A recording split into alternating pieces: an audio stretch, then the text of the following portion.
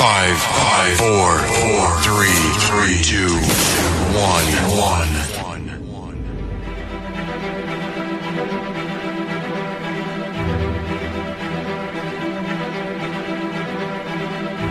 When I had come down this hill, I had seen this creature cross the road.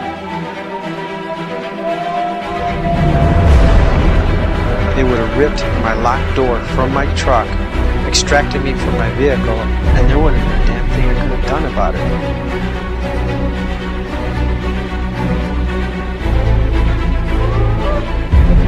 This thing, I got to notice its eyes. Its eyes was real evil, real sinister looking. You know, the look it was giving me.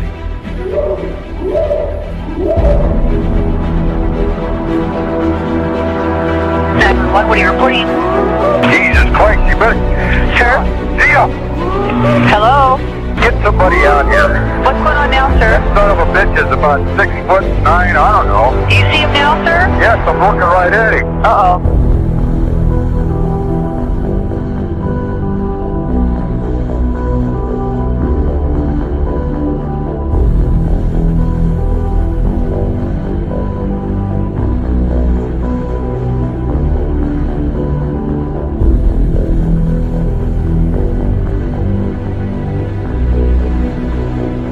Welcome to Sasquatch Chronicles, a place where people share their encounters. Let's start the show.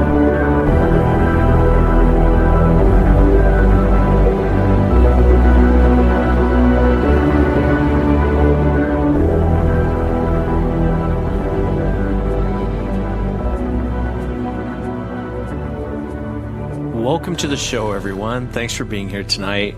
Got a great show planned for you this evening. Going to be inviting Dave Groves to the show. And Dave's going to be sharing his own personal encounter he had with a Sasquatch. And like I was saying on Friday night's show, you know, what I find fascinating about Dave's encounter is he didn't believe in these things. He thought all this was just a bunch of mumbo jumbo until he actually, that's my new word, mumbo jumbo, by the way. He thought all this was just kind of a joke until he actually had his encounter. And when he had his encounter, he was just floored by it. So look for that here in a moment. Remember, if you've had an encounter and you'd like to be on the show, shoot me an email. My email address is wes@sasquatchchronicles.com. And if you get a chance, check out the website, sasquatchchronicles.com. There's additional shows. I apologize for last weekend. I was still able to get out a subscriber show, but I was in the process of moving, and so that's why I didn't pop up on your iTunes. But I'm back, and it's great to be back.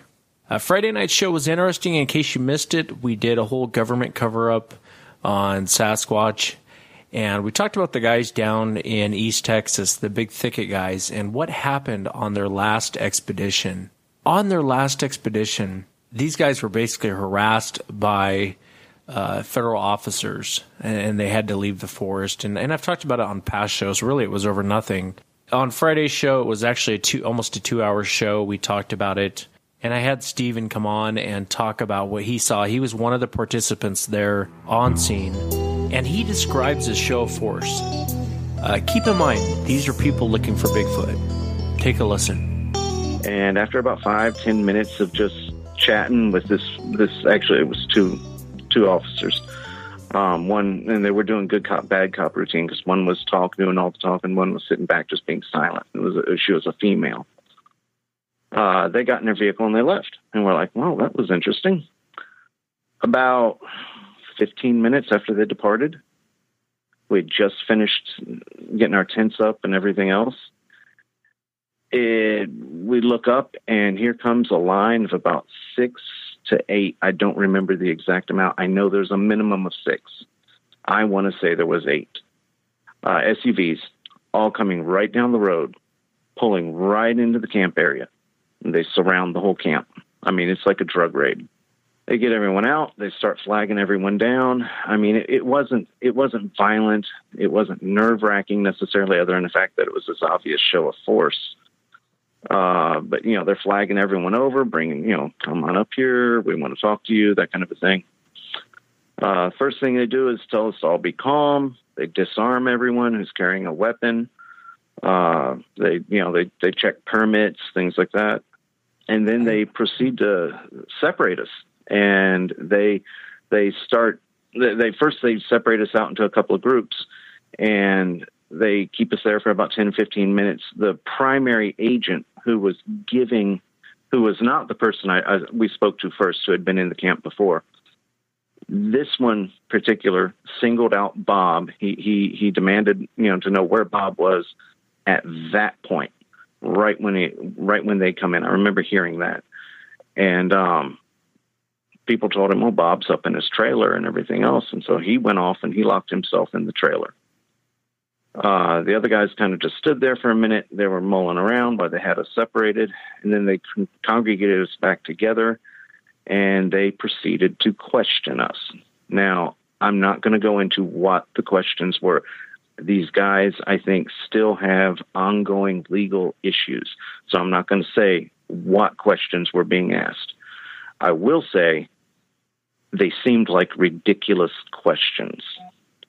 They were petty. They did not seem to make sense at the time for what was actually going on. We all lined up. We were asked. We gave them our answers, and they let us go. And for the next 2 hours after that, we were just standing there, isolated from each other, and they would hit people individually. They'd go up. And they go and ask them, pull them aside and ask questions. They, pull someone else aside and ask them questions. Near the beginning of this, right after they pulled up and they had isolated Bob, I remember being not far from Waylon, I'd say about 15, 20 feet. And one of the cops was asking him, hey, I know you were out here the other day, getting your webcams. How's your webcams going? And my understanding was, what I understood from the conversation, Waylon looked at him and just was angry, because he was like, so you're the problem. You're what happened. And come to find out later, their game cams had been messed with. I think they were missing, actually, is what it was. Also, another thing the cops were doing while we were standing around, and when I say isolated, we were like 2 or 3 individuals. There was me and 2 other guys in one group. Then about maybe 15 feet away, there was a married couple there, and one other guy, he was in another group. I mean, we were all spaced out maybe 15, 20 feet from each other. Okay. We're not like being actively isolated. Were these people in uniform? Did they, oh no, they're uniformed. These are all but the senior investigator were uniformed law enforcement officials. Okay. Now we're talking for down here, and I'm assuming this is true about most of the country and everything else. Standard quasi-military uniforms. I mean, they had their combat boots, they had their tack pants. They did not have any chest rigs or vests or anything, but you could tell they had their body armor underneath their shirt. Okay, but so I mean, really, in all honesty, they looked like mostly normal cops. Okay, at least rural cops. City cops may not necessarily look like this, but anyone who lives rural, they're going to recognize what I'm talking about. They weren't heavily armed. There were no rifles or anything like that. Everybody just had a sidearm. All the sidearms stayed holstered. They didn't do anything like that, like in that kind of a show of force. Their show of force was more the quiet intimidation. Just stand here for 30 minutes and don't say anything. That kind of a thing. And they kept this up for about 2 or 3 hours. During this time, they'd start asking questions and making statements, and it became obvious they had been listening to us before they came to the camp. We had been under surveillance. They were repeating conversations that we had right before, 10, 15 minutes before they pulled up, right after we got out of the vehicles. They were repeating conversations and facts and things like that the Big Thicket guys said they had 2, 3, 4 days prior.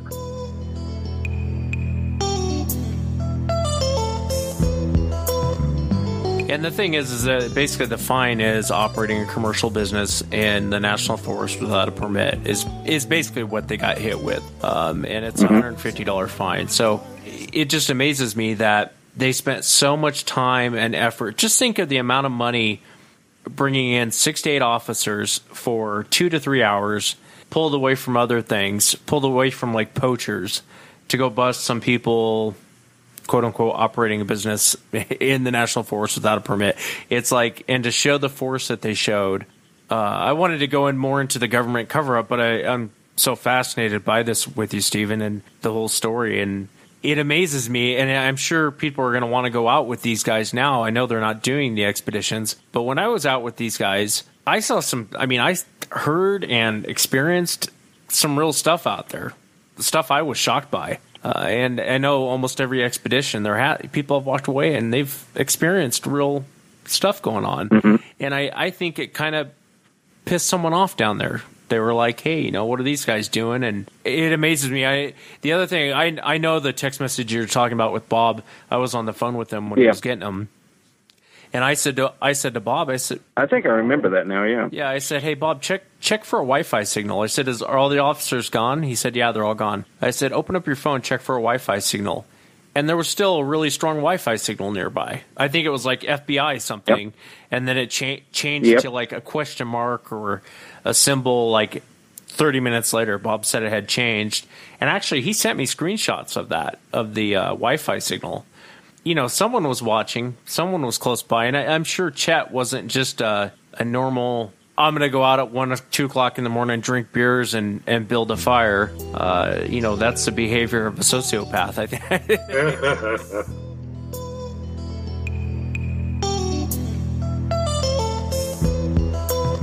Just from what I saw down there, yeah, there's enough that makes me, think, well, there might be something out here.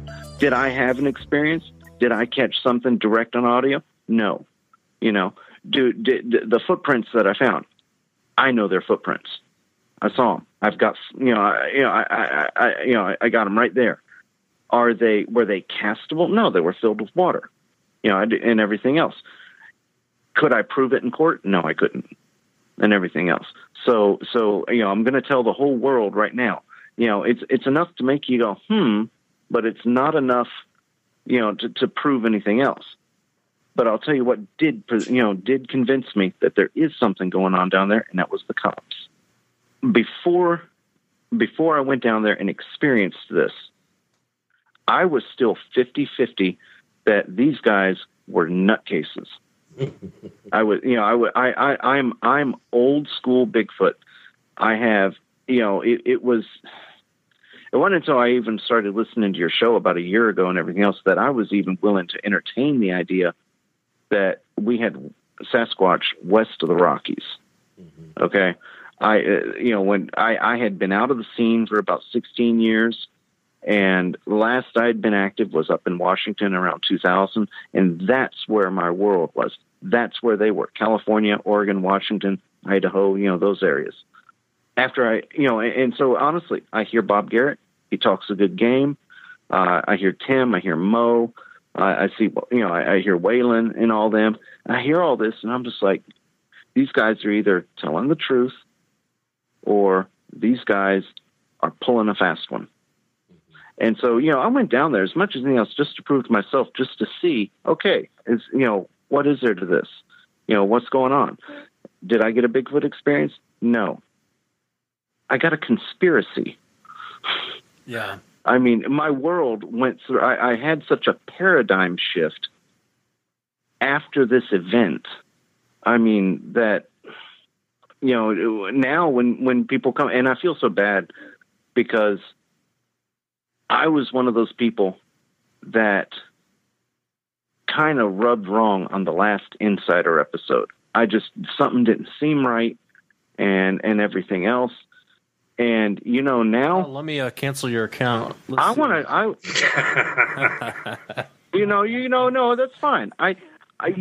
There was... I wasn't one of the ones that jumped all over you. I'll be honest. I'm just playing with you. I was kind of like, I know, but it seemed like it was going so far out and everything. And now I'm sitting there going, damn, I wish we could have gotten those other 2 episodes because, and everything, because I'm paying a lot more attention to it now because this is This just played right into that. They couldn't have orchestrated this. This couldn't have been set up. I mean, this was large. This was a major operation. That wasn't these guys. Yeah. And so if you ask me, their legitimacy just went to 100%. You know, I mean, as a general group, they've got something. They're onto something. They've done something. There has to be something there because they've really upset somebody.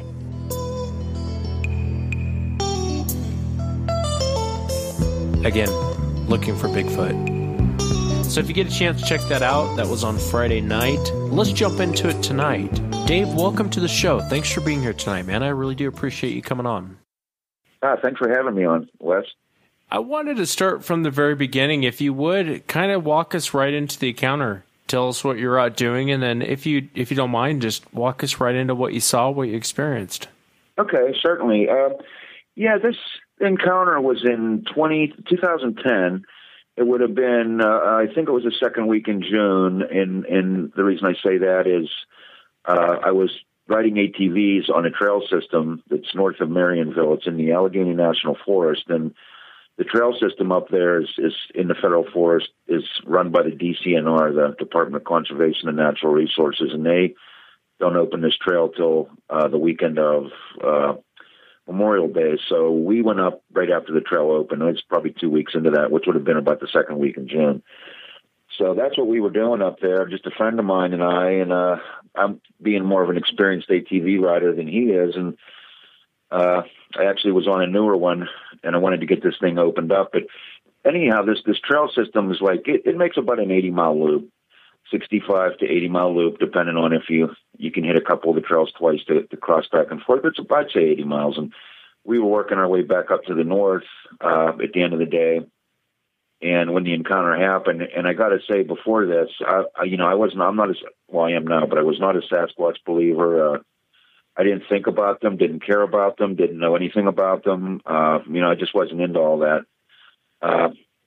So this was a total surprise and a total eye-opener and a shock to me. But what had happened was, on the way back up, there's pretty several miles, pretty large or long pieces, several miles. It's just like an old logging road, and it gravel. It gets kind of boring to ride. And I like to fly through that part. And my buddy Paul, being on my smaller ATV and not being real familiar with them, he kind of putted. And it was his first time up there, so he was enjoying the forest just like anybody else would be. It was beautiful scenery up there. And so I told him I'm going to head up and open this thing up, and I probably got a mile ahead of him, my best guess. And the trail turned to the right. I told him to look for the little yellow signs or arrows, and I wanted to pull off right after it turned to the right and wait for him in case he flew by. I could go back and get him. And so that's what I was doing. I just flew into this spot, turned right, and so come off of this open trail into the forest for a small piece, and then it was like an opening, a little small field kind of, with tall grasses, 1 foot to 2 foot tall grasses that ran about 30 feet from the edge line of the forest line. The grasses came out to the trail. I pulled off the direction I was headed. I swung in and pulled off on my left side, sort of aiming back into the woods to the right. And that way, when I got off, I could, just look back and see if Paul went by or whatnot. But I just got off the ATV and took my helmet off and was going to have a bottle of water and a smoke or whatnot. And rocks were hitting the front right side of my ATV. And, first I didn't think nothing about it. That's usually what happens when you're riding your quads in the woods. And but, I mean, maybe 2 of them hit, 2 or 3, when I realized I'm parked in this, it just was really odd to me. And I caught something at the right side of my eye is what made me look to the right. So I started looking back to the right in the direction that I'd come from. And I'm looking through, what I was looking through was the tall grasses. Well, they were 2 foot tall grasses. I'm scanning back across there. There were a couple dead trees in there and so forth. And out of my peripheral vision, I was seeing what I thought was going to be a log or a tree. I was kind of thinking I'm going to see a person standing there throwing rocks at me. I mean, these rocks weren't coming out of the sky. And right when my eyes got to it, I mean, I never got to get past it. So, people have asked me, would you think it would have been a tree? I don't know. My eyes got right to it. This thing stood straight up. it was like the only way I can describe it was in the way I do describe it. It's like one of the military targets that's on a spring. It just went, it stood straight up like instantly. And it startled me. I mean, I wasn't freaked out. I was startled at first, but I'm looking at this thing going, I used to be a hunter. I was an avid hunter, and I've spent a lot of time in the woods. I mean, that doesn't make you an expert or anything, but at least I know what bear look like. I know what deer look like. I was in the military, and I've been in ghillie, so I know what that looks like.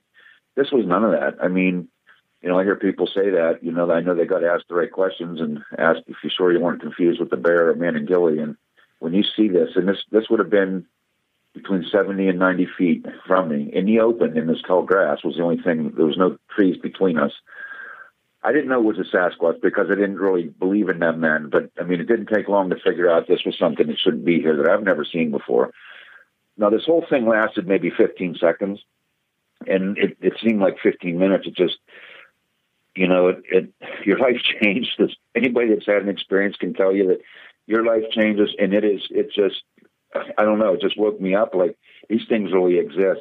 But what happened was I first looked to see in its right hand because I'm thinking it's right-handed. I don't know why. Probably because I am. That's kind of foolish. But I was looking for rocks, something. Something was throwing rocks at me, and must have been what it was. And I didn't see any rocks or whatnot, but this thing moved. It was standing looking right at me, squared right up to me. And I never saw it, the girth of it from the side. And it never turned around, so I never got to see the back of it. But it just stood there staring at me, and it had this look, and I'll never forget the look once I finally made my eyes up to its head and eye area. It was right before it stepped backwards. The deep, dark eyes. These eyes were very dark, and people have asked me, to give a description. I can't give the deep detail of the face at 90 feet, 70 feet. But it was all black. I mean, this thing didn't have any color in it that I could see.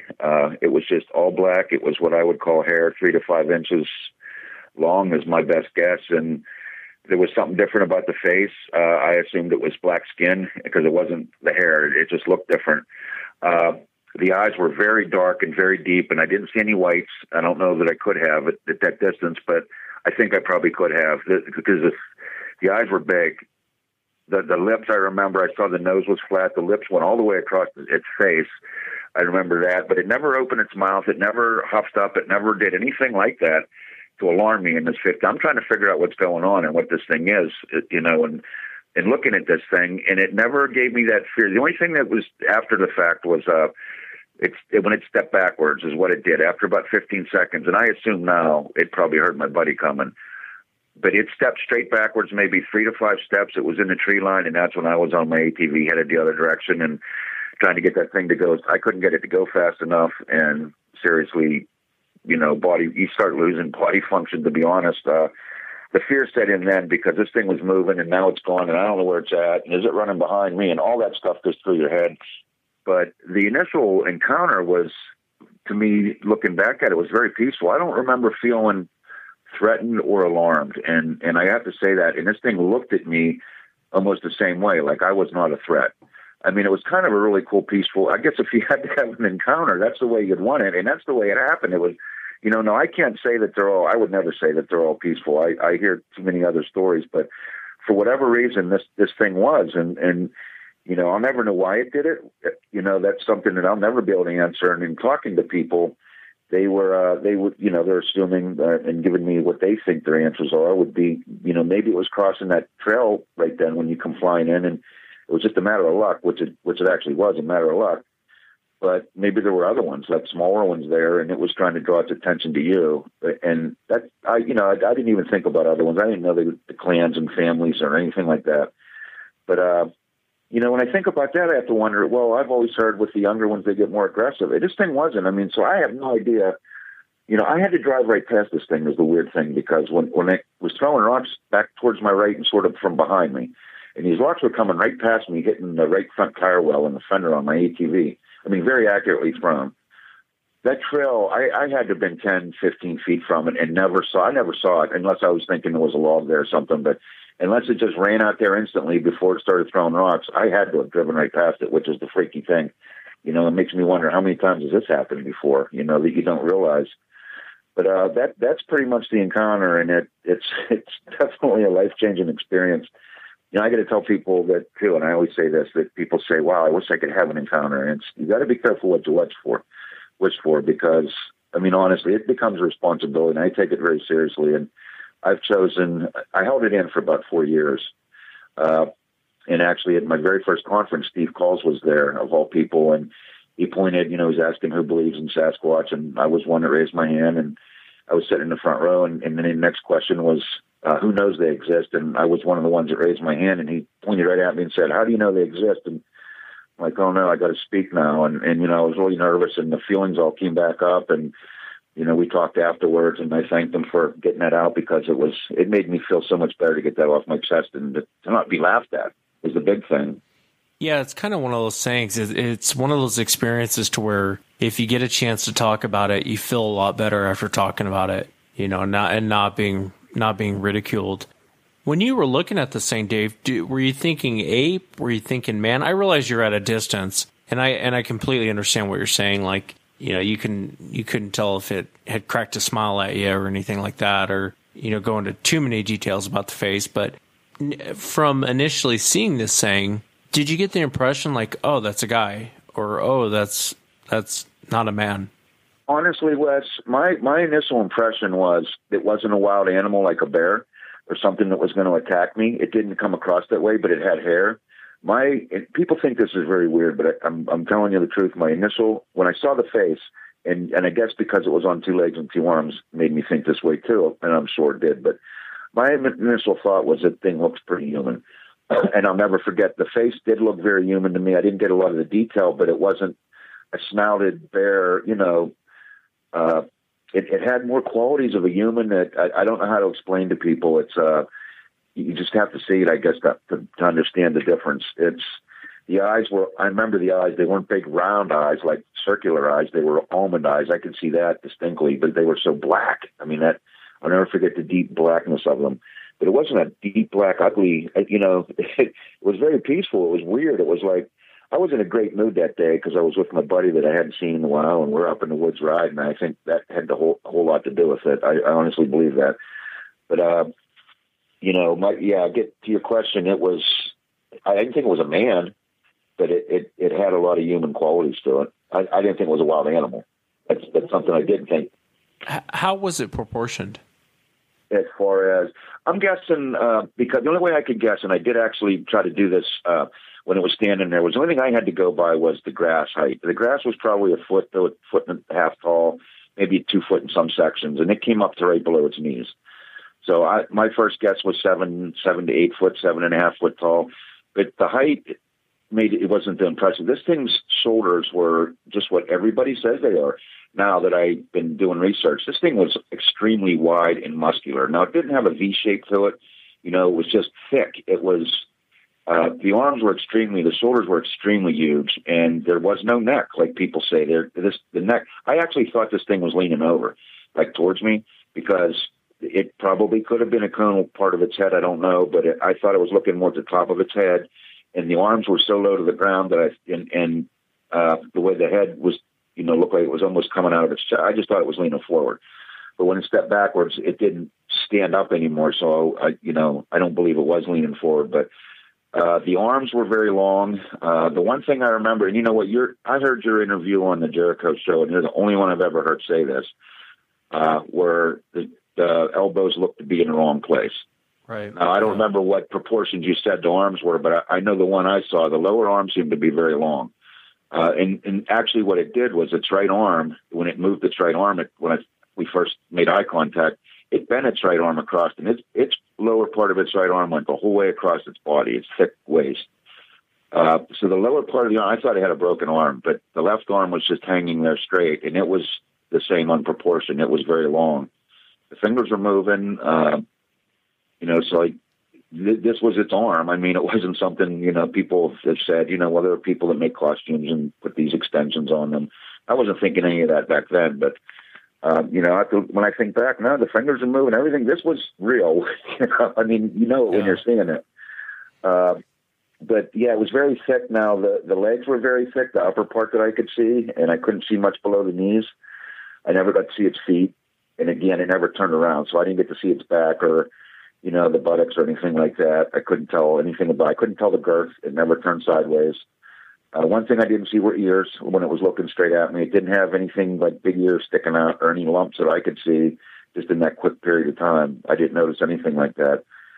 And that's pretty much the size. And I remember the hands seemed very big, very long. I couldn't tell if they were thick. I wasn't looking at that kind of detail, but the length of the arms was massive to me. I mean, and the width of this thing, especially the upper width at the shoulders were, I had a handgun and a camera, my phone in my fender bag, and it never occurred to me, in those 15 seconds to reach for either one. I mean, that's not what you're thinking at the time. And no, it's not. It's really not. It's the last thing you're thinking, and I'm glad it was, because I don't know what this thing would have done if I would have made a move. I mean, I froze solid, basically just staring at it. I knew it saw me. I mean, we're staring at each other, but I didn't want to move. And then when it moved, I finally did. But, this thing was so big and massive and muscular looking that even at 90 feet, and 90 is the long end, so somewhere between 70 and 90 feet away, it was 30 steps is what it was. That thing probably could have got to me before I could have got my hand in the fender bag, for all I know. I mean, it just looked that fast, that muscular, that quick. Now, when it moved, it didn't move fast. It moved deliberately, like stepped backwards, just staring at me. And then once it got to the wood line and into the trees, I don't know what it did. I was out of there. That's when I freaked out. But yeah, that's pretty much the proportions. It was thick. It was massively thick. And, I hear people say that about these, and it just blows me away. It's like people are seeing these things, the same thing. Now I've heard about the juveniles and stuff, and they're more lengthier, but this wasn't that. This was well built. And it's very hard to articulate that to the listening audience, how physically large and massive these things are. I mean, when I think of my own encounter, and I can imagine your encounter, they're, I hate to say killing machines, but they really are. I mean, they're nature's killing machine. Kind of like, when I say killing machines, I mean like grizzly bears are nature's killing machines. I mean, there's nothing really that could stop them if they wanted to tear just about anything apart. And that's kind of how these things are built. I thought the elbows were in a different spot and the knee was in a different spot. I thought the knee was a little bit lower than it should have been. But what's interesting is if you ever get a chance to see one drop to all fours, you realize really quick why they're proportioned that way. But you got a chance to see it do the opposite, pop straight up. Pop straight up. And in all honesty, even then, I mean, not even just thinking back, it was just so fluid. It was like, boink, it was there, And I know me, it takes me, and I'm grunting a few times when I go from that. But I mean, this thing, it was either not laying down, but think about 1.5 feet tall. That's not very tall. It had most of its body below that. So I don't know what position it was in, squatted down, laying, but I mean, it was just boink, it was straight up, like instantly. It didn't stand up slowly. That startled me. I mean, I was just kind of looking that direction when it did it. But yeah, it honestly, people say, it didn't freak me out. I mean, it wasn't running at me. It wasn't, after a second or two, you calm down and you're looking at it, trying to, I mean, I'm pretty level-headed and don't freak out too much. And I thank God for that, because I don't know how this thing would have reacted if I would have panicked and did something stupid. I'm glad I gave it a chance to be peaceful, because it wasn't, it must have known I was not, this is my personal opinion, and I got that feeling at the time that it knew I was not a threat. So it was just like, we're just sharing the same piece of the woods for a minute. I'll see you later. I mean, that's how it actually came across to me. But when it moved and you see them body muscles ripple, and this thing is alive, and that's when the fear hit me. The fear of God hit me. It was like, oh my God, these things could just, I was waiting for it to tear a tree out and just swing it at me. I mean, this thing was just so that big, that strong looking. I mean, I can't describe that well enough to people. Yeah, and it's really hard to describe. And, and the other thing, after I talked about my own encounter, I took so much heat from people who said, oh, they don't move like that. They don't drop down to all fours like that quick. And I'm telling you, I'm like, hey, it dropped down to all fours like in a blink of an eye. It was down. I mean, it wasn't like a man getting down on all fours by any means. It was down. And I would imagine when you saw it pop up, it was the same thing. I mean, bam, it's within your blink of an eye, and it's up, standing and looking at you. It was up. Yeah.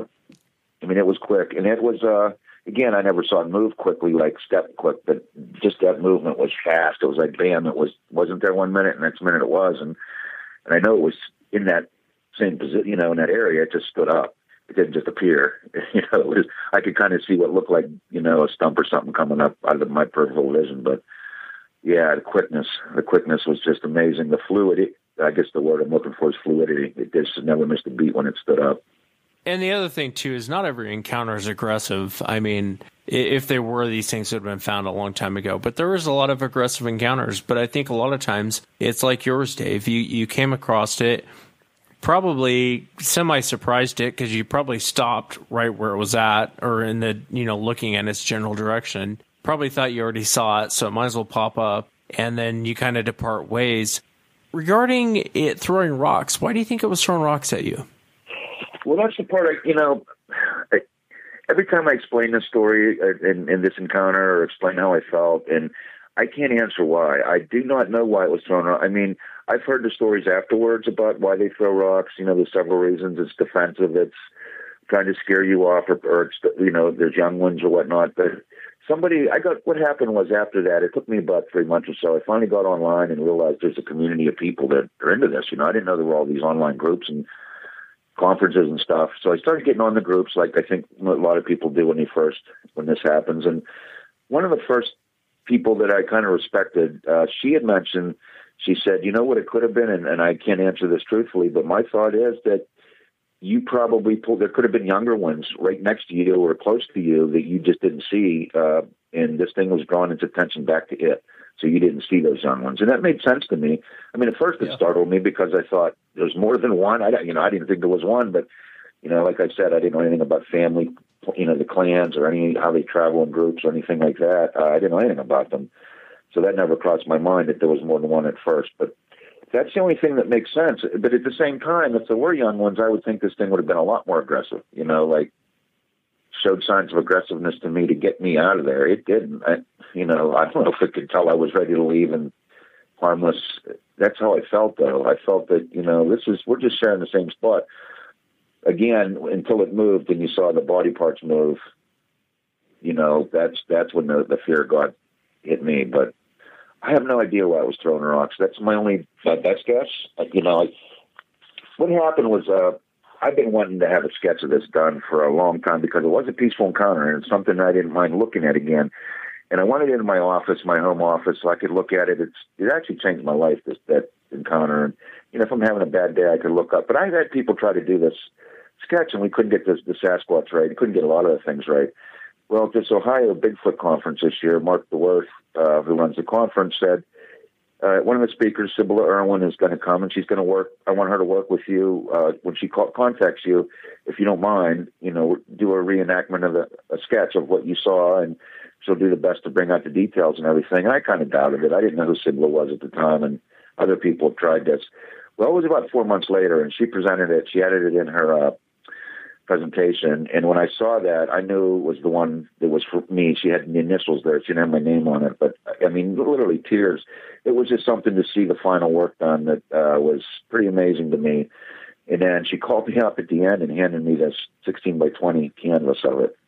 It was just absolutely beautiful, of the face and the body standing there with a bent arm. And I want to call it Why. That's what I want to name this picture that she made, because that is in my head. I don't know why it did what it did. That name, that word just sticks out so much, like why. I wish I knew why.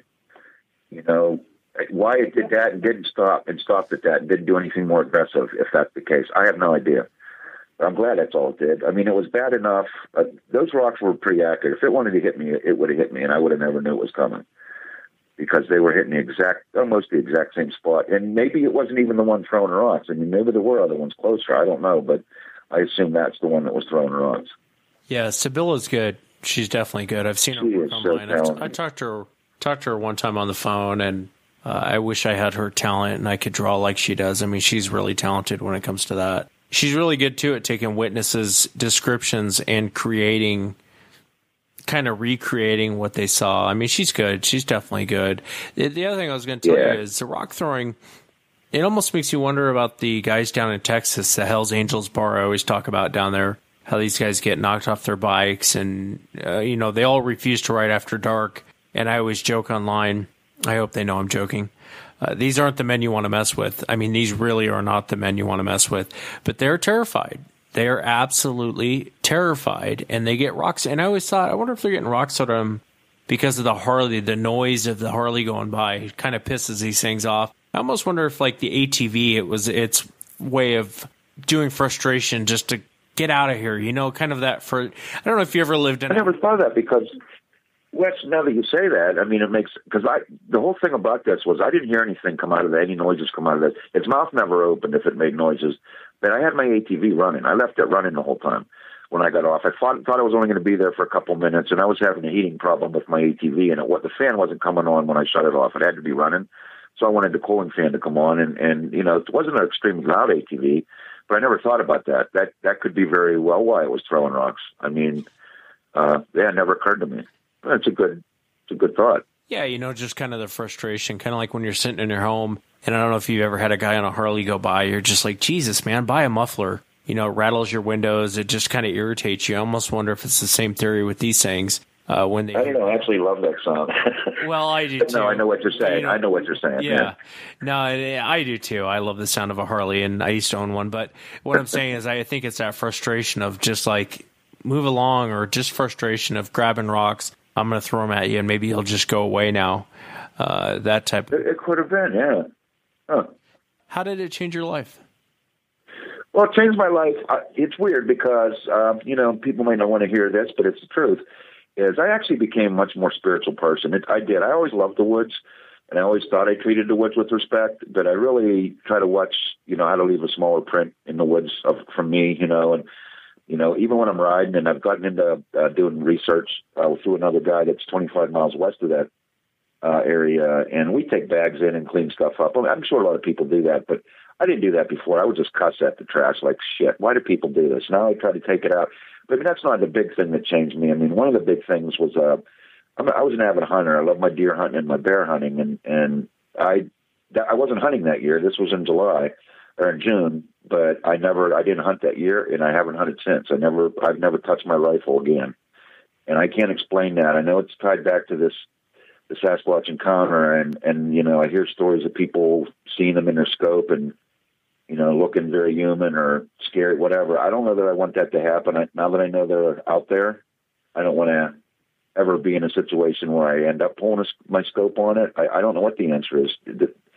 They eat deer. Maybe I don't mind hunting, and God, we need it, and I miss it every year. But I do not deer hunt, and I do not use my rifle anymore in the woods. And I can't explain that. And, just it pulled me into the Sasquatch community, hard. What I wanted to do was do some research and maybe read some books and talk to some people before I revisited the place, so I didn't go up there like an idiot and chase something out of there that was very special. And that's when this other guy called me up. He read my story and said, hey, I'm 25 miles west. Why don't you come up? So we did every other weekend. We were researching for a couple of years, and he had an area that was active and he'd been chased out of, and he needed someone else to go in with him. And we were seeing some pretty cool stuff, and I was learning there, and I wanted to go back. But the trail system that this encounter happened on is, again, you have to have permits and registration and insurance and get your quad stickered to even be on those trails. And to find somebody like that also was into Sasquatch research was just difficult. I put the word out and really didn't have anybody come forward to do that, except for this guy, but it wasn't for the same reason, we weren't going to do it on ATVs. We walked into his area, so I never got back, but that was my goal to do that. And then it just pulled me in deep. I collect books, I can't get enough of the books. There's some great information in this stuff, and I will never, ever doubt what anybody says again. I'm going to question things, but I used to laugh at this. I probably never laughed in their face. I'd get out of the conversation, and if somebody brought up Sasquatch or UFOs or, the Loch Ness Monster, come on, really? We'd have found it by now, not knowing all the details and all the stuff behind it, because I wasn't into research and all that. But, it just pulled me in. From 1 second not believing to the next second not having a choice is a big change in your life. Yeah, it kind of opens your eyes, doesn't it? Oh, it does. It makes me wonder what else is out there. I start reading some of these real weird, some of the woo-hoo things out there, and, I'm not into all that, but part of me got to question it, because I didn't believe in Sasquatch before. There is no way with the time I've spent in the woods hunting and, that I never saw one and never suspected there was anything out there. All of a sudden, here they are, that people have been telling the truth, and the Native Americans have been telling us these stories that we've been ignoring for a long time. that what else could be true? I mean, it just amazes me now. My mind is so open to a lot of things, but yeah, it's definitely changed. I mean, the spirituality side of me is blown open wide. I can't explain that. It's just like, I'm not real religious as far as going to church in attendance on Sunday, but man, I'm very spiritual now, and the woods have a big thing to do with that. I can't spend enough time in there anymore. Well, and I can understand that. I can definitely understand that. I was talking to an atheist one time, and I said, he didn't buy into the whole God or anything else. And I said, why don't you go buy a Ouija board, play with it for 2 weeks, and come back and tell me that none of this stuff is real? And he did. And he had a really, really bad experience with that Ouija board. I laugh. I shouldn't laugh, but until you experience some things, it makes you kind of stop back on life and kind of go, well, what else do I not know about? What else is out there that I thought was a joke, or I always laughed at, or I was like you, Dave. I'd hear crazy stories, aliens, all this other stuff, and I would just kind of chuckle under my breath and go, well, these people are nuts. And then after you see something like this, it makes you kind of stop in life and go back and go, well, maybe those people weren't crazy. Maybe they did actually see something. Maybe they did experience something. When someone has a lot of emotions and they're going through and telling you what they saw or what they experienced, it kind of makes you stop and take pause. And it's irrelevant if someone's a cop or if someone holds some high position, or their position's kind of irrelevant. When people see these things, man, you can just tell right off the bat that they've seen something. And the way you describe it, I've never heard someone say it pops straight up like that. It just pops straight up. But I'm telling you, from what I saw, it popped straight down. I could see it popping straight up. Oh yeah. That I'll never forget that. And in the eyes, not in the look of the eyes, like the curious look, like it was looking at me like, what are you still doing here? Not aggressively, just curious. Like, this is a thinking being to me. You can call it part human, whatever, or human quality is not part human. That's the wrong thing to say, but human qualities about it. And I'm sure standing on two legs with two arms had a lot to make me think that way too. But it really did. And, that popping straight up thing, yeah, it was like a spring. I mean, at first I'm thinking, who put, them pop-up targets? But, you could see the hair moving on it, and at 70 to 90 feet in the open woods. Well, this wasn't in the woods. It was like alongside the woods in this little field. Like, yeah, you know what you're looking at. Again, I can't tell people enough what's what you wish for, because not all of them are nice encounters. I believe that. These ones that people are, they're not getting attacked per se, but they're getting bull rushed or really getting harassed. And man, I couldn't imagine if that was happening in this case. We probably wouldn't be having this conversation, because I'd be out there looking for them to shoot them, Yeah. I'd hate to say that, but no, and it would have changed my whole thought. Well, it's like what you and I talked about right before we went on air. People who have really aggressive, if you had asked me 6 months after my encounter, I would have said kill them all, let God sort it out. Shoot every one of them. I've kind of backed off of that, because I've realized after interviewing people that not every one of them is that way. But in the same breath, I've talked to witnesses before where they have a relatively peaceful encounter. I had a guy on, gosh, he still sticks with me. He had a female, and he goes out looking for the female because it was a very peaceful type encounter. The thing was not aggressive with him at all. And now he feels like he owes her something. And I remember telling him, like, hey man, just because you ran into that one doesn't mean they're all going to be like that, and you just have to be careful. It's a whole grizzly bear aspect, 99% of the time a grizzly bear will probably kill you. And I'm not saying Sasquatch in the same breath. I guess it's a bad analogy, but what I'm trying to say is, if you come across a grizzly bear and it just walks past you and keeps going, that doesn't mean the next time you're running past a grizzly bear, that's going to happen. It just doesn't. But I'm with you, Dave. I mean, do I think every one of them are godless killing machines out there slaughtering everyone they get their hands on? No, I don't. Does it happen? Yeah, it happens. So it's that unpredictability. And I wanted to ask you, what state did this happen in? This is Pennsylvania. I'm sorry. Yeah, it was Pennsylvania. It was northeast or northwestern PA. There's a national forest up there called the Allegheny National Forest. The people in the area might know the towns of Kane, Marionville. I was probably 10.5 or 10 miles northeast of a little town called Marionville when it happened. It's a forest that covers maybe 550,000 acres, I think. And I've actually heard it mentioned, which blows me away. I was reading up on the forest to get an idea of, the whole forest, not just the piece I was in. And it was called some of the most uninhabited land, that acreage of land east of the Mississippi. And I kind of thought that was strange because I've been in some pretty uninhabited land. And I didn't think that in this place. I mean, it is uninhabited, but, it's here it is in my home state. I'm not thinking it's that uninhabited, but it is. There's not a lot of people living right in that forest. So yeah, it's Pennsylvania, northwestern, beautiful part of the state. I know you're a part of the Pennsylvania Sasquatch Research group on Facebook. If people go online, they can find that. Again, it's Pennsylvania Sasquatch Research. I go on there actually on your guys' group, and it's good for just to research and see what everyone's saying. And it's one of those groups I like online where there's not a lot of drama. I try and stay out of those groups. As you and I both know, Dave, there's a lot of drama online. Who hates you, who hates who, and all that other mumbo jumbo. But I know you guys kind of stay out of that. Do you take reports from people? Yes. Well, to be honest, Tony started a group probably about a year ago, so we're still fairly new. We just got over 600 members. And again, it's mostly locally the state, so we're not going to be, we're not looking for numbers. We're looking for a quality of people. And we're taking reports. We're going to help other larger groups in Pennsylvania. Instead of recreating the wheel, we want to help those folks maybe forward some. We were going to start a database and all that, but the expense of doing that and someone to manage it, and why do that when it's already been done here? So that's sort of one of our other admins actually works on those other groups. So we're all kind of combining our efforts here and trying to do that. But yeah, we're taking reports.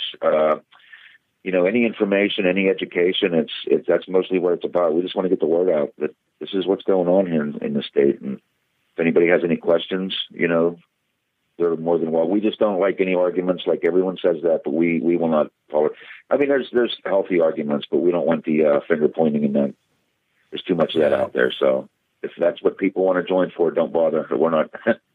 No, I hear you. I'll have to have you back on the show. I'd love to hear any new reports that you guys get, or I don't know if you'd be willing to do that or not, Dave. I'd love to have you back on the show to talk about reports that you're looking into or new reports that you have. And Pennsylvania is one of those states, to where I think there's more going on there than what you see on paper. Oh yeah, absolutely. I mean, I got to be honest. When I found I had this encounter up north, and I found this person that pulled me in and asked me to help him in his research area. We also found another guy that was he lived actually literally a block away from this guy, and they never knew each other. And his researching maybe 10 miles away. It's a lot of forest up in that area, so there's a lot of place to research. But we're not finding a lot of other people, and if they're up there, they're not saying a lot. So they're either staying to themselves. It just doesn't seem to be a lot of people out there tracking the woods doing a lot of research. That's a good thing, I think, but again, it keeps the numbers low. You don't hear a lot about Pennsylvania. You hear a lot about the southwestern part of PA, down around Fayetteville, down in that area, Washington County. There's some, Finding Bigfoot was down there and did some things. And that part of the state you hear about, but not the northern part. And it's all forest. I mean, of course these things are up there. Big bear population. When you went out with that guy and he took you out to a spot, what was probably the most interesting thing that you guys came across, or the most interesting experience that you had while you were out with him?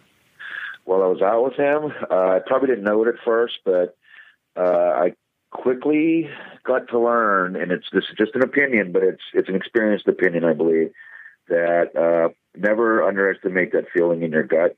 If you think you're being watched, you probably are. If you're not comfortable with something, don't go forward, back out. I mean, you really got to follow your gut when you're in the woods. And the reason I say that is, in his area, there's probably been only 2 times I've been in there that it felt dead, like nothing. The rest of the time, it was like you were being observed. The feeling, the hairs on the back of your neck stand up. We'll start hearing noises up on this one hill that I can't climb up this hill. And what we eventually want to do is get on our hands and knees and get up this hill, because we think there's something, a nest or something up there. And the biggest thing that we found, when I found my first print, it was like firstborn child. I'll never forget that feeling. I wanted to protect it. I didn't want to take it out of the woods. I just wanted it to stay where it was, and I wanted it to stay there forever. It was just so cool to see what I thought was a print, and I think it was. But we found a few of them actually, and then started putting a story together what this thing did maybe. And but it turns out one of the things that I'll never know is real or not. I don't want to speculate that it is, that I just found this 6 months ago, was the guy I researched with. We had a little falling out not too long ago due to personal opinions. We're going to get back together, but he had another friend go in with him, and he told me the story. It was last year.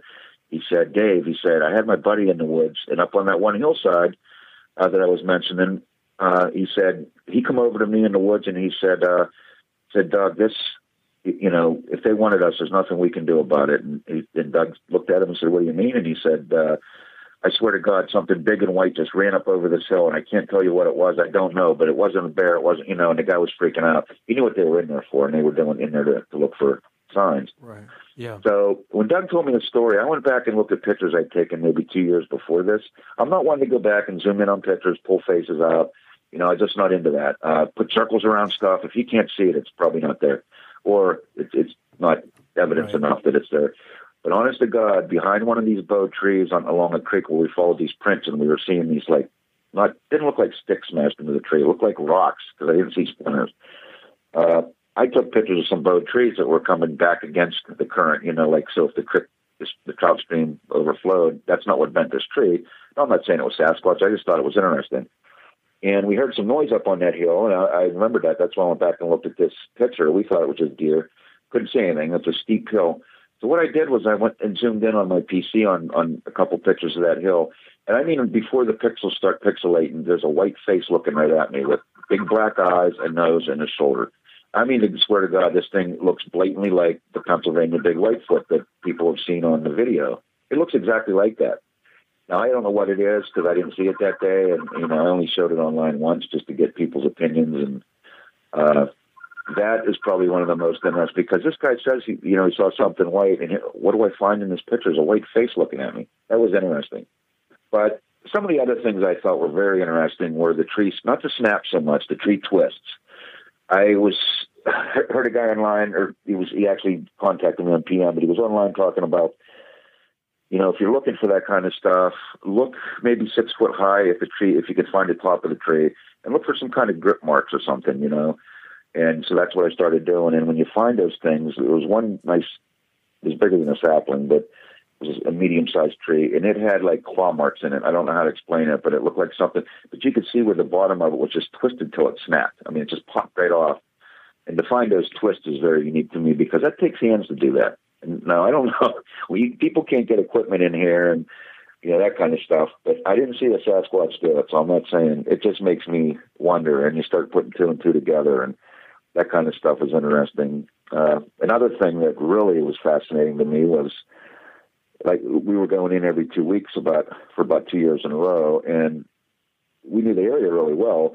Well, there's no logs and trees overhead, perpendicular to the ground. Well, this 1 2 weeks we went in, there was this tree, and the root ball end was on the right side. Where I took the picture from was on the right side, and the top of the tree was on the left, and it was about 25 to 30 feet high, perfectly perpendicular to the ground, or parallel to the ground. And it was wedged in between the big branches of these trees. And I'm looking around for maybe, okay, that's a root ball, it looks like, but maybe it's a big branch that came out from another. There's nothing. I mean, it looked like a ground log. It had moss on top of it. And 2 weeks later, we went back in, and it was gone. And there were no marks on the trees where it fell down. There was no, it disappeared. How it got there and how it got pulled down, I have no clue. And those kind of things just make you scratch your head. And it's, of course, people can get in here with a pulley system, and a couple guys can do. But what for? I mean, no one knows we're in here, and it's, posted property. And, just things that make you go, the noises you hear that you start thinking differently about, Again, not knowing what did it, you can't tell, but it's just being a hunter. It wasn't a deer. It could have been coyote. But just some really bizarre sounds that you start paying attention to. But yeah, the woods are cool. They really are. Knowing that these things exist now, I look at them a lot differently. Yeah, I think after you have an encounter, you kind of have that head on a swivel You're more alert to sounds. You're more alert not to write things off. I definitely understand what you're saying. You know, the tree twist, I never really understood the tree twists. It looks more of, I've seen them before, and it's not weather damage, and it's not anything a man could do. And you're right, you need hands to do it. But I've seen that tree twist before, and I don't know. In my opinion, I think if it's more of like frustration, it kind of seems like when you grab something, if you're mad and you're just like, oh, and you like kind of grab, you know, turn, kind of, you know, I almost wonder if that's what they're doing with the tree twist. Yeah, I don't know. I thought about it. You know, I think trying to put all that together. First of all, are they doing it? You know, it's speculation, but it's an educated guess, I think. We're not just flying off the handle here. We're trying to put a story together in these woods, and like everybody else is, you know, when you're out there, you kind of put that together. And, you know, if there were 20 trees in one area twisted, then it's wind damage to me, but this isn't what we're seeing. And, yeah, who knows what it's for? It could be, very well could be like that. You just frustration. And, I mean, one time we thought we pissed the Sasquatch off because it started raining a little bit, and we just would not leave the woods, you know. And we decided this one day we were going to try to do some fruit. We never did it again, but we decided we're going to hang this, just fruit. It was all fruit, like apples. There were some vegetables. We hung it in the bag really high up. We pulled the limb down with a branch, tied it on the very far end of the limb so the raccoons couldn't get it and stuff, and hung it up. And it was 100 yards away. It was about 100 yards distant away. We had to go back over to the trail that we walk in on and walk out on. We'd do the same trail in and out. And we had to cross it, but we heard a tree snap. It's a tree fall. You knew it was a tree fall. It was like, holy Christ, there was a tree over there that fell. And, of course, there's dead trees in these woods. We're not, you know, but we're in there looking for evidence. So we had to go check it out. And we walked over, and you could see that it was a big half-dead tree that could have fallen on its own. It fell into the creek. It was huge. But right before it, 20 feet before it, right on our path, it wasn't there when we walked in, was this huge maple tree branch that was like live maple leaves on it. It was really big and wide and spread out. Like something dropped it there. And I say that's weird being in the woods because we're in a pine forest. There's no maple trees right there. And there's no other, you know, softwoods or any kind of wood besides pine trees right in that area. So it was kind of bizarre when you start paying attention to that stuff, you know, that it's like, wow, you know. But, yeah, just learning the different things, like going in and taking pictures of the same weird spots and going back and taking pictures of it again, whether there's anything, just to compare the differences. That's where you start seeing things, I think. Yeah, no, I tend to agree. And I'm with you on that. I've seen that myself. There's actually on 3 different occasions now I've gone into areas, and on my way out, there's either a tree pushed over or a large limb across the road. And again, I can't quite figure that out. It's, you know, in my mind, I'm sitting here trying to think, well, what would have placed that there? You know, besides the Sasquatch or a person, what would have placed that there? You know, I don't think a bear is going to drag it over there. I mean, it looks like it was placed there. And it's almost like blocking your path to leave. I mean, and that kind of bothers me a little bit because that's what I thought when I saw it myself. I thought, you know, God, it's trying to block our path out of here. Yeah, they definitely put them in a place, if it's them, they put them in a place where you're going to notice it. I mean, it's not like they're hiding it. And the ones we find are too small to really block our path. That would freak me out if I saw a tree or something. You know, be like, oh, my God, they're trying to block us in here somehow. But now these were always small. Like we found saplings pulled out of the ground with the roots and everything, not right there. We couldn't find a hole anywhere, and it was laid right on our path. And it wasn't there coming in, you know, and we're in there for 2 or 3 hours. It's like, holy Christ, what did this and why? Like, I like to try to figure out why, because it's almost like, you know, a cop investigating a murder. You try to put together a motive and all that. And why, well, we don't know enough about these creatures to know why or why not. So, but it's interesting to try to come up with those answers. You know, like, why? Was it pissed off? Is it just wanting us to know it's here? Is it trying to scare? What's it doing? I mean, you know, one day we'll start figuring that out, I think. But it's very interesting.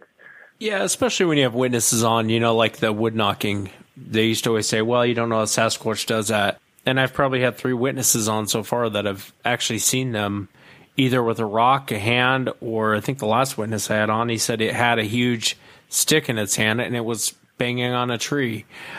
He actually saw that? Yeah, he saw it. Well, there you go then, yeah. He walked up on it. And I've had other witnesses on. You know, one guy I had on, he actually saw it grab a deer, pick it up underneath its arm, snap its neck, and start walking back into the wood line. And he said before it did it, it took its hand out. And he said the hand on the thing was huge. It was like a catcher's glove. He goes, the hand on this thing was just enormous. And he goes, it hit a tree. And he goes, at first I thought maybe it had a rock in its hand or something because it echoed like a wood knock. and this thing just slapped the tree so hard. And then you see like chimpanzees do the same thing. You see great apes do the same thing. And so it kind of, it builds a picture, why they do it. I guess we haven't figured out yet, but kind of get an idea of, yes, they actually do this. They do actually hit trees. The wood knocking you're hearing is a behavior that is reported by other witnesses. But I would love to have a witness on that's actually seen them grab a tree and twist it and just kind of hear the story about what's going on. Why do you think it was doing that? It's like I was asking you, Dave, why do you think it was throwing rocks? So the witness's impression of what's going on is the best thing you can snag from an encounter, because a witness generally knows, like in your encounter, well, it really wasn't an aggressive encounter. It was a really relatively peaceful encounter. And those are important things to gather as you listen to witnesses and you hear them talk about it. But I would love to have someone on that said they saw it do that tree twist, because I've seen it myself, and it's like the best way I can describe it for the audience listening is a wooden matches, the matchsticks. If you took one of those and you took your two hands and just kind of twisted it to where it breaks, that's kind of what they do to trees, or what I've seen anyway out there. Right. I don't know. They make it look like they just twisted a piece of rope, but that the piece of rope was solid and it gives and cracks and breaks and splinters, but it made it look that easy, exactly, holy cow, what has arms and hands, but it amazed me because the one tree that we found that were very blatant marks on it looked like grip marks, like some hand grips, fingernails might have actually gone into it, were about 6.5 foot up if the tree was still standing. The one thing we do is, we'll look at tree snaps too, which I'm not so sure about those, but just my opinion. But I look at the ones that are anywhere from 3 to 6 foot snapped off. Somebody said, yeah, pay particular attention to those. But we can't ever find the tops to these. And the thing is, the reason this guy started researching that area was he used to trout fish in there, and he noticed how thick it's being, like logs were being brought in. But he didn't know much about Sasquatch back then, so he started watching the area. And so that we're starting to think, well, maybe they are snapping these off and thickening the area up for whatever reason. But because we're finding a lot of piles of brush that were snapped, not cut, and that sort of thing. But to think about this one that we did find laying there, that was twisted. I mean, you could just see the circular motion, and the trunk was just, and then you look up inside the tree part, and it was concave. There's a hole there where it's all used to fit together as one tree. And then to think, now, if you're standing there and you were grabbing that tree, and we would pretty much reach straight out, maybe a little bit lower than straight out. I don't know how many feet that would be, but to be 6.5 feet off the ground and reaching straight, that's pretty tall, whatever put them marks there. Now, yeah, they could have happened once the tree was on the ground. An animal could have went up there and shooed it. I don't know. I wasn't there. But it just kind of, the visions start coming into your head like, man, something was that tall, reach straight out, grab this thing and just twisted it like a matchstick. And I'm glad that your encounter was a relatively peaceful encounter. I was just reading an email I had just had from a guy who was saying he was chased out of his tree stand by these things. And they jumped on the ATV, and on their way out, he said it was keeping up with the ATV, and he had the gas all the way down. And it's just fascinating. Their behavior is fascinating. Trying to figure out why they do what they do is fascinating to me. And I hope it all gets solved soon. I hope we find answers. Yeah, I do too. I mean, it part of me does, and the other part's like, well, then it's solved. But it's really not solved because they're all different, I think. And I'm learning quickly, too, from just the other stories and the other, I don't like calling them stories, the other encounters, the other, hearing people talk about them. They're not all the same. And, when people do tend to just think that they're all going to be like their encounter was, aggressive or peaceful, I'm not foolish enough to think that they're all. At first, after this happened, that's how I felt, like what you said earlier. I wanted to go in and I owed this thing something, it changed my. But I mean, I'm not stupid. Even having that peaceful encounter, they're not all going to be that way. No animal is. I mean, not even humans. The more you think about it, and then you start hearing the stories. It's like I don't want to go in and force the issue. So that's why I wanted to learn more before I went back. I didn't want to be foolish about it, but. Yeah, I would love to know why they do some of the things we think they do and what they're trying to tell us, if anything. I mean, we assume a lot of that because the only thing we have to compare it to are the great apes, why do they smack trees? Why do they do? Well, they, maybe they're not doing it for the same reason, but that's all we have to base it on right now. So, yeah, absolutely. Well, Dave, I appreciate you coming on, man. Hey, thanks for having me on. I appreciate it. And by the way, I loved your encounter. I heard it, and I tuned in. I don't listen to, believe it or not, I don't listen to a lot of the shows. I don't know why, because they're fascinating when you do listen to them. But yours, I've been wanting to. I've heard a lot of good about it. But I was a WWE fan, so when I saw that Jericho had something going on, I'm like, I got to hear this guy and see what he's, is he really into it? But you happened to be on that show, and I was like, oh my God, to have that encounter would have freaked me out. I mean, holy God, what do you do in a car on top of a mountain when that's happening to you? I mean, Jesus. But yeah, it's kind of fascinating. But you're the only one that ever mentioned the elbow being in the wrong place. I don't recall if he said the lower arm or upper arm, but I know the one I saw, the lower arm was longer, and that's when I realized, yeah, he saw something, because their arms are different. There's no doubt about it. Yeah, no, they are. They're definitely a different spot. And yeah, Chris Jericho, I guess for the people listening, he's a good man. He really is a good man. He really is fascinated by the topic, and he loves all the weird topics, and I had a great time talking with him. But yeah, it sounded like it. Yeah, no, he's good people. Well, I appreciate it, brother. Thank you again. All right, man. Take care. Thanks, Dave. And that's it for tonight, everyone. Remember, if you've had an encounter and you'd like to be on the show, shoot me an email, wes@sasquatchchronicles.com. And if you get a chance, check out the website, sasquatchchronicles.com. Catch up on some of the subscriber shows. Until next time, everyone, have a great night.